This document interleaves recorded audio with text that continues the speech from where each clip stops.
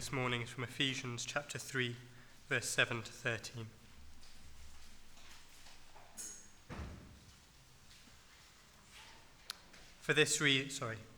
Of this gospel I was made a minister according to the gift of God's grace, which was given me by the working of his power. To me, though I am the very least of all the saints, this grace was given, to preach to the Gentiles the unsearchable riches of Christ, and to bring to light for everyone what is the plan of the mystery hidden for ages in God who created all things, so that through the church the manifold wisdom of God might now be made known to the rulers and authorities in the heavenly places. This was according to the eternal purpose that he has realized in Christ Jesus our Lord, in whom we have boldness and access with confidence through our faith in him. So I ask you not to lose heart over what I am suffering for you, which is your glory. Father God, I pray that you would help us all now as we hear your word preached. I pray that you would apply it to our lives and help us to understand what is said. And I pray that you'd help David as he preaches to us. I pray that you'd give him strength and you would speak to us through him. And I pray also for the children in the Sunday school room. I pray that you would speak to them through the teachers in there and what they hear. In Jesus' name, amen. This morning we're concluding our look at this opening paragraph of Ephesians chapter 3. For a few weeks now we have been looking at various themes that Paul has mentioned. For example, his imprisonment in Rome for Jesus Christ and the mystery that the Holy Spirit had revealed to him. And then his ministry, the ministry that had been given to Paul, a ministry of preaching that mystery revealed to him, a mystery which he summarizes as the unsearchable riches of Christ. Last week in our focus on Paul's ministry, we looked at verses 9 and 10, and in particular verse 10 and God's manifold wisdom. God's plan of bringing together in his Son, Jesus Christ, this new international community of people, namely the church. This multicultural, this multiracial, yet united body of believers called the church. A church which is growing, which is expanding, and which forever will until the last day when Christ comes and then gathers his church, his people together to himself. And we noted how the local church is the means that God is using to instruct angels. We are not alone this morning, but angels are watching us. Angels are learning from us. They're watching to see how we interact with each other, how we serve one another, how though we are diverse, coming from different backgrounds, yet in the wisdom of God, this work of God is to the glory of God. It is to his glory, and it reveals his glory as this mixed bunch of people, as I look out and see you all, colors and sizes and shapes, in inverted commas, but we're all together in one. This is the beauty of our God, how he does this. You think of the 12 disciples, or at least 11 of them, and how God brought them together from different diverse backgrounds and yet united them around Jesus Christ. Well, we are his disciples now, and God is uniting us, and he has united us, I hope, in the Lord Jesus Christ. Our closing theme to the paragraph, and I say closing theme, we will continue next week, just this bit we're closing this morning. The closing theme to this paragraph is our shared access to the Father through Jesus Christ. Verse 11, this was according to the eternal purpose that God had realized or accomplished in Christ Jesus our Lord, in whom we have boldness and access with confidence through our faith in him. Now notice the verbs. I think it's on screen, yeah. This is a present reality for every believer in Jesus Christ. we have boldness. We have this morning confident access to God the Father. So Paul is writing this to encourage us, I hope. This is meant to be an encouraging letter to the church at Ephesus. This is why Paul has mentioned it, which is why we're looking at each of these themes he mentions. We're presuming that each of them is significant and worth us thinking about in some detail. Paul tells us here that every one of us who is a Christian, every one of us this morning who has faith in Jesus Christ, we have presently, this very moment, we have bold and confident access to God. And so my opening question for 10 points is, so what? So what? What's the big deal that Christians have access to the Father? I mean, surely it's enough that in Christ our sins are forgiven. Surely it's enough that those who repent of their sins and who depend upon the Lord Jesus Christ to save them, surely it's enough to know I'm saved. Isn't that enough? Isn't it enough to know that through Jesus Christ I've been spared eternal judgment and hell? What does having access to God the Father add to what we already have been given through faith in Jesus Christ? Well, we need to remember that from God's perspective, his salvation for us is much more than forgiveness and heaven. It certainly includes that, but it's much more than that. It means, for example, reconciliation. It means that God and mankind are reunited, having been separated from one another because of our sin. We once were even enemies of God, and yet now we've been brought back to God through faith in Jesus Christ. From God's perspective, salvation also means adoption. That not only have our sins been forgiven, but we have even been included in the family of God. We are treated by God as his very own children. And any of us who have children know that, yes, we love children, of course we do. But my own children, they're my children. And I treat my own children differently to the way I treat everybody else's children. Don't we? We know that instinctively. Well, we are the children of God, his very own children. How blessed we are. In other words, from God's perspective, salvation, which we have been singing about, which we've been rejoicing in this morning, it means relationship. That in Christ, God and us are reconciled once again. Once again, we are in relationship with each other. And so it's out of that perspective, that heavenly perspective, that when we talk about access to the Father, well, we see much more than it first sounds. Now, Paul has already mentioned something of our access to the Father back in chapter 2. In verses 17 and 18, Paul there was stressing the mutual equality of access believing Jews and Gentiles have through Jesus Christ. Hopefully you remember we looked at the brick wall that Jews had built in the temple in Jerusalem. I brought a picture of it with me. Hopefully you'll remember we looked at that wall of hostility, as Paul calls it in verse 14. The wall which physically kept Gentiles like us at a distance from God, as it were.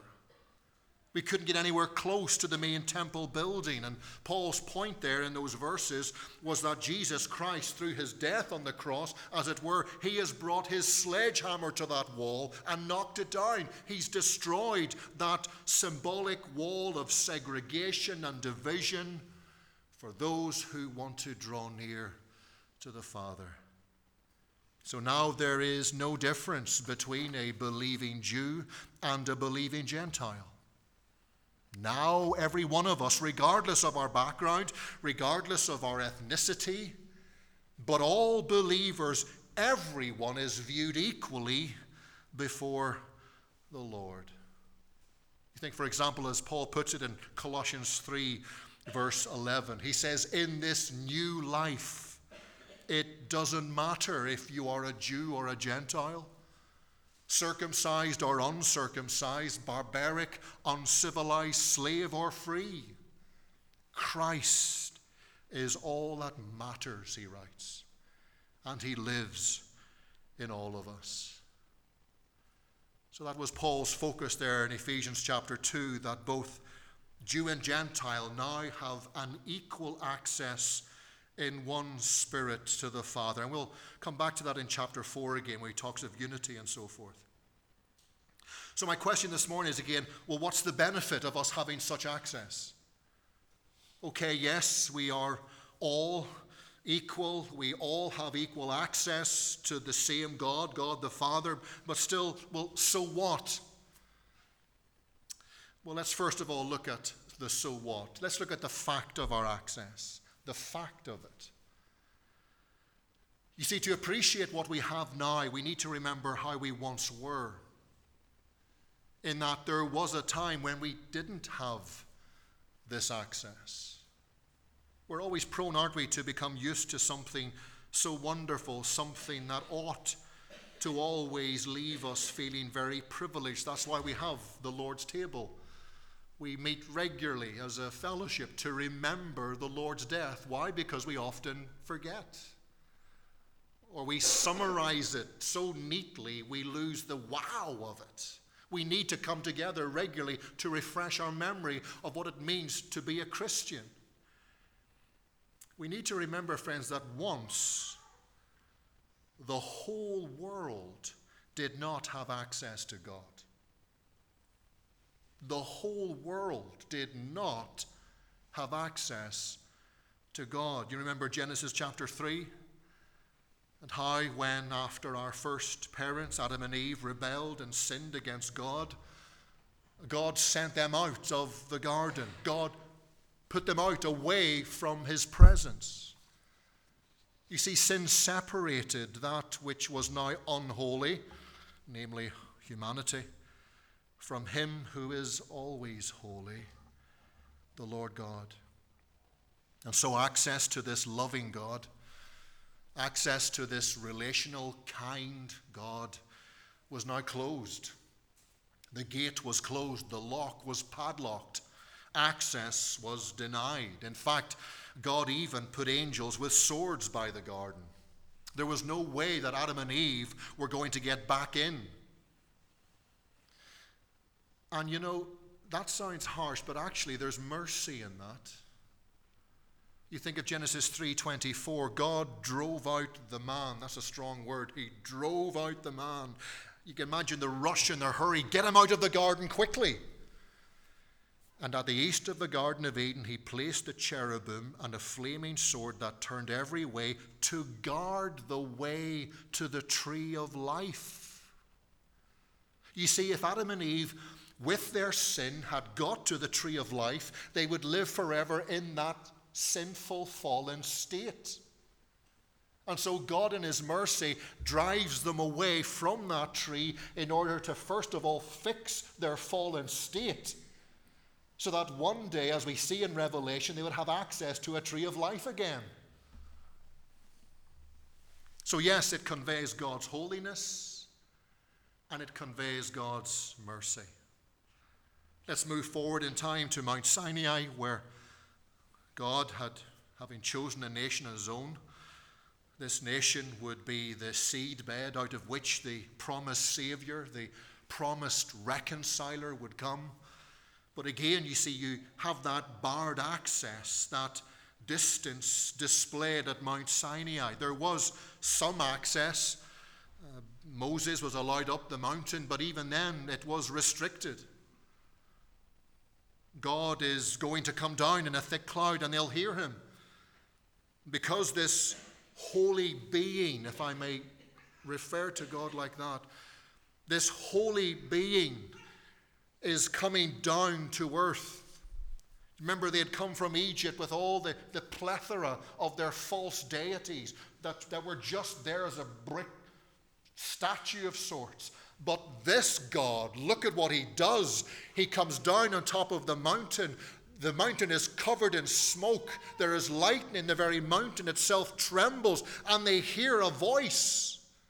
We've never come across that before.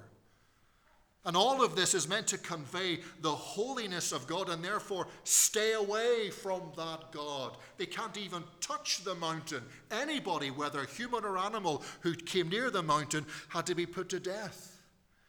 Such was the restricted access to God. And so God tells Moses in Exodus 19, the Lord called Moses to the top of the mountain, and Moses went up. You see, there is some level of access, but again, very limited. The Lord said to Moses, go down and warn the people lest they break through to the Lord, to look. You see, this is the sinful nature again. Let's see this thing. That's the corruption of our heart. We don't want to bow down before this great holy being. We want to see it, like some perverse curiosity in us. And God said to Moses, go down and warn the people, lest they break through to the Lord and look, and many of them perish. Moses said to the Lord, the people cannot come up to Mount Sinai, for you yourself warned us, saying, set limits around the mountain and consecrate it. And the Lord said to him, go down and bring up Aaron with you. Again, you see, there is some access. But do not let the priests and the people break through to come up to the Lord, lest he break out against them. So again, there is some little access, but God is repeating that warning. Set the limits, Moses. Go down and warn the people again, Moses. It's as though the Lord is wanting to maintain his holiness, and yet he's wanting to be merciful to this unholy people. He knows that if they see him, they will die. The sight will kill them, lest he break out against them. And then just one more example of this restricted, this barred access. Think of the wilderness tabernacle, the tent of meeting, which symbolized God's presence there amongst his people by that Ark of the Covenant. The very fact that the tabernacle existed, it shows that there was, again, some access. And yet when you look at the furniture, the parts of the wilderness tabernacle, all of it has meaning. It conveys how heavily restricted the access was to this holy God. You think of the perimeter fence, a boundary made of fabric, creating this barrier, separating the people outside of it from those inside of it who served God. And then you come through the opening in the east, and immediately you're confronted with this altar. You can't get any further without the shedding of blood, without sacrifice being made. Then you come past the altar, you come to the laver or the bronze bath. You have to be clean to get near to God. All of this is meaningful, you see. And then having come through the bath, or by the bath, you come to the holy place, the first part. But again, there's a curtain across it. It's telling you, you can't get in here. Beyond here is where God is, and you can't come in here. And then eventually the priest can go through there. But again, there's another curtain, you see. And behind that curtain is technically the most holy place on the surface of this planet. I forget the dimensions of it. You know, it was maybe the size of the creche. Maybe. But that surface area was the most holy place on the whole surface of the planet. And in there, behind that curtain, is where God was symbolically represented with the Ark of the Covenant. Exodus 25:22, there I will meet with you. And from above the mercy seat, from between the two cherubim that are on the Ark of the Testimony, or the Ark of the Covenant, I will speak with you about all that I will give you in commandment for the people of Israel. So that's where you went if you wanted access to God. And yet, as you read through what the instructions God gave to his people, only one man, the high priest, could go into that most holy of places. Only one man, only once a year on the Day of Atonement.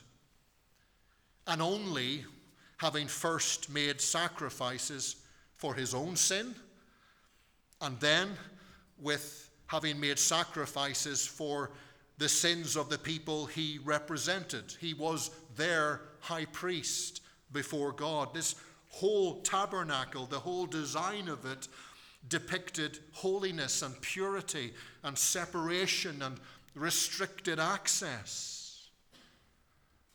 Friends, only death, only sacrifice for sin could bring you anywhere near this dreadfully holy God.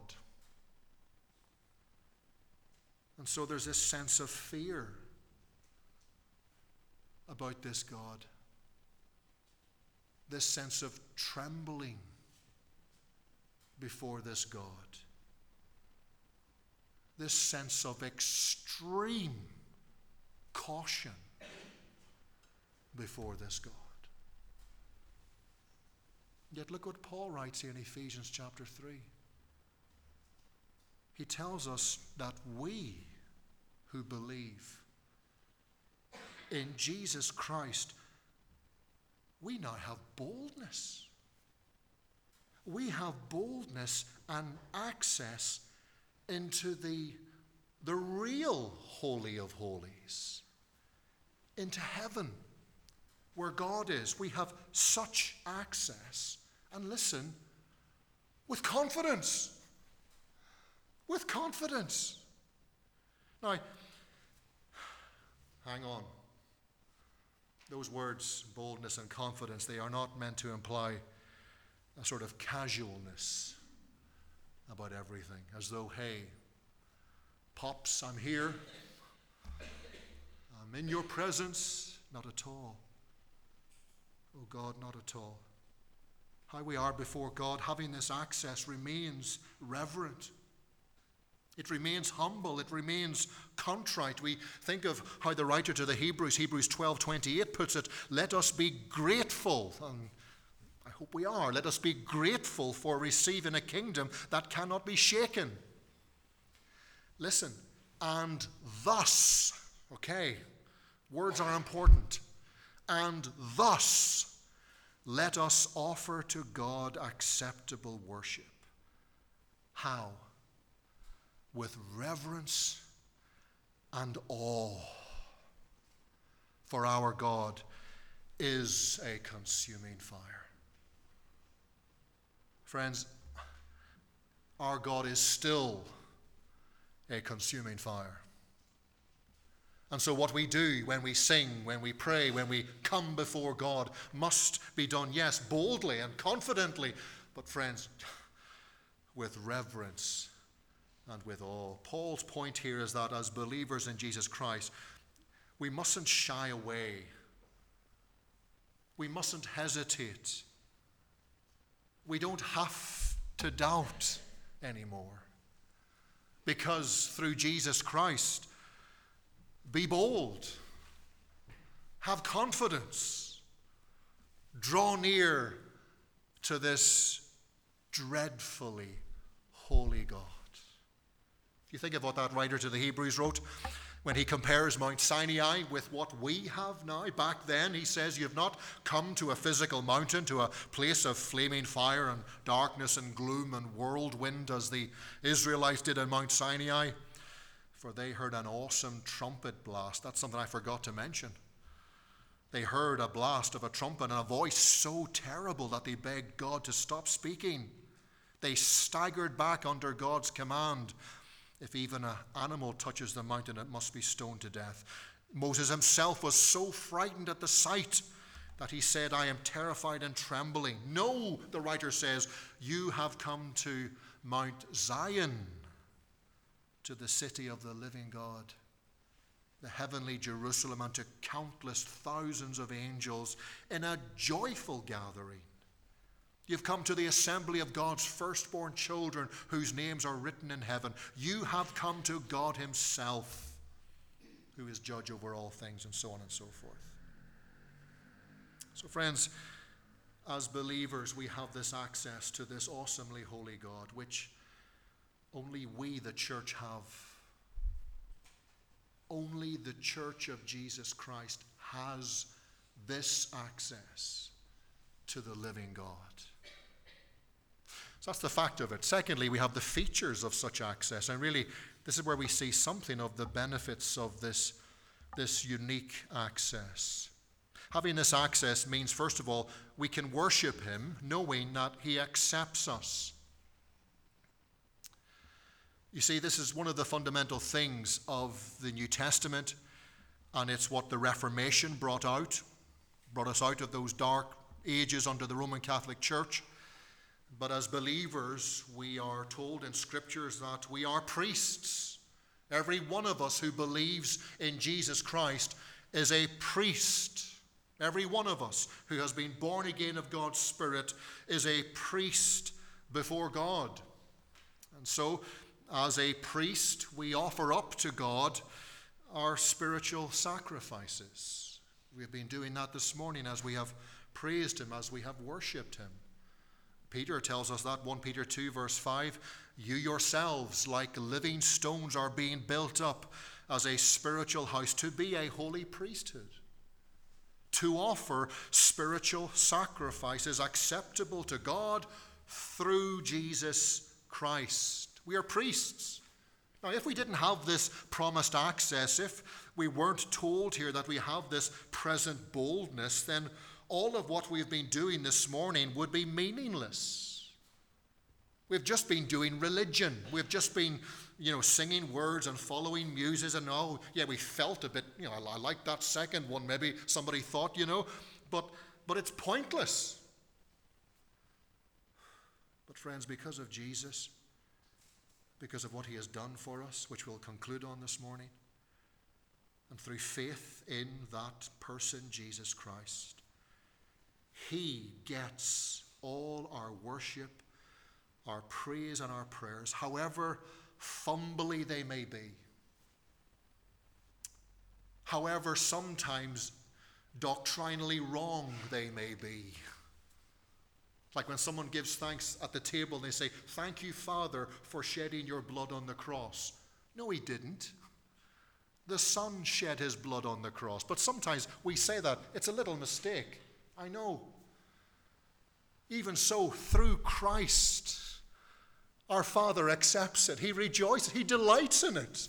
He delights to see his children pray to him in their childlike way. I mean, we have heard children this morning. We're just like them when we come before God with our oohs and our ahs, and I don't know what babies talk like. You know what I mean? Think it through yourself. But that's what it's like. He delights in that. He loves that. If we didn't have such access, that would be terrible. Partly during the American Civil War, there was a soldier sat outside the White House looking really depressed. A little boy came along and asked him what the problem was, and the soldier said, I really need to see the president. Every time I go to the gates, the guards won't let me in. But I really need to see him. I need to get through to the president. And the little boy came and took the man by his hand and led him past the guards, led him through the corridors, right into the president's office, still holding the man's hand. And the little boy said to the president, Father, this soldier really needs to speak with you. The boy, of course, was the president's son. And so he gave the soldier the access to the president that he so desperately needed. Friends, you and I, we have access right into the presence of the Father if we take hold of the Son's hand. He takes us through to heaven. And when we know that, when we believe it, when we trust the Scriptures, then all of this counts. All of this really matters. I say again, we may not sound brilliant when we're singing. We may not sound great when we're praying. But if we come through our Lord Jesus Christ, if we come holding his hand, for Jesus' sake, the Father welcomes us in. We have access, you see. The second feature of our access I want to mention is the matter of getting help from our Father when we need it. And again, Hebrews is so important at this part of what Paul writes. Hebrews 4:16, come boldly to the throne of grace, that we may obtain mercy and find help in time of need. We sometimes hear, don't we, of people in government being approached by others, people from outside government wanting access to people with power because they want them to do something particular for them. They're lobbying powerful government ministers, wanting them to use their power to persuade others so that they can somehow get something out of it, as it were. Well, again, through Jesus Christ, we have this wonderful access to who? Well, only the maker of heaven and earth. I mean, wow. That's who we have access to. Our loving Heavenly Father who made us, who holds our life in his hand. We have access to him, and we read in Psalm 34:15, the one whose eyes are on the righteous and his ears are attentive to their cry. So friends, when we feel that Satan is tempting us, and it just feels too much for us, and when we sense maybe life is just too much for us, life is just too great for us, we feel so weak, we feel so unable to bear this burden anymore, whatever that burden may be for you. But remembering such a verse as this, we're reminded that we can come boldly, we can draw near with confidence to our loving Heavenly Father's throne of grace, and there we will receive mercy. There we will find grace to help us. How wonderful then for us to have such direct access to the Father, and friends, continual access. We think of that high priest once a year, one man, and all of that. We have continual access to our Father in heaven. Not just on Sundays or when you're sat in a particular building, but literally we are allowed such access at any time of the day or night even. Wherever you may be, literally whatever you may be doing. And you have access to the Father to ask for his help and to know that you'll have his attention. What a wonderful access we're blessed with. The fact of our access, the features of our access, and thirdly and finally, very quickly, as we close and come to the table, let's remind ourselves of the fee for our access. I was reading last week on Premier Christianity, the website, that in the build-up to the Easter Sunday, you can spend 4 nights of Passion Week at Canterbury Cathedral. It says this, featuring sumptuous 3-course dinners and the possibility of special access to Most Reverend Justin Welby, Archbishop of Canterbury himself. The exclusive and intimate gathering costs an alms busting £950 per head.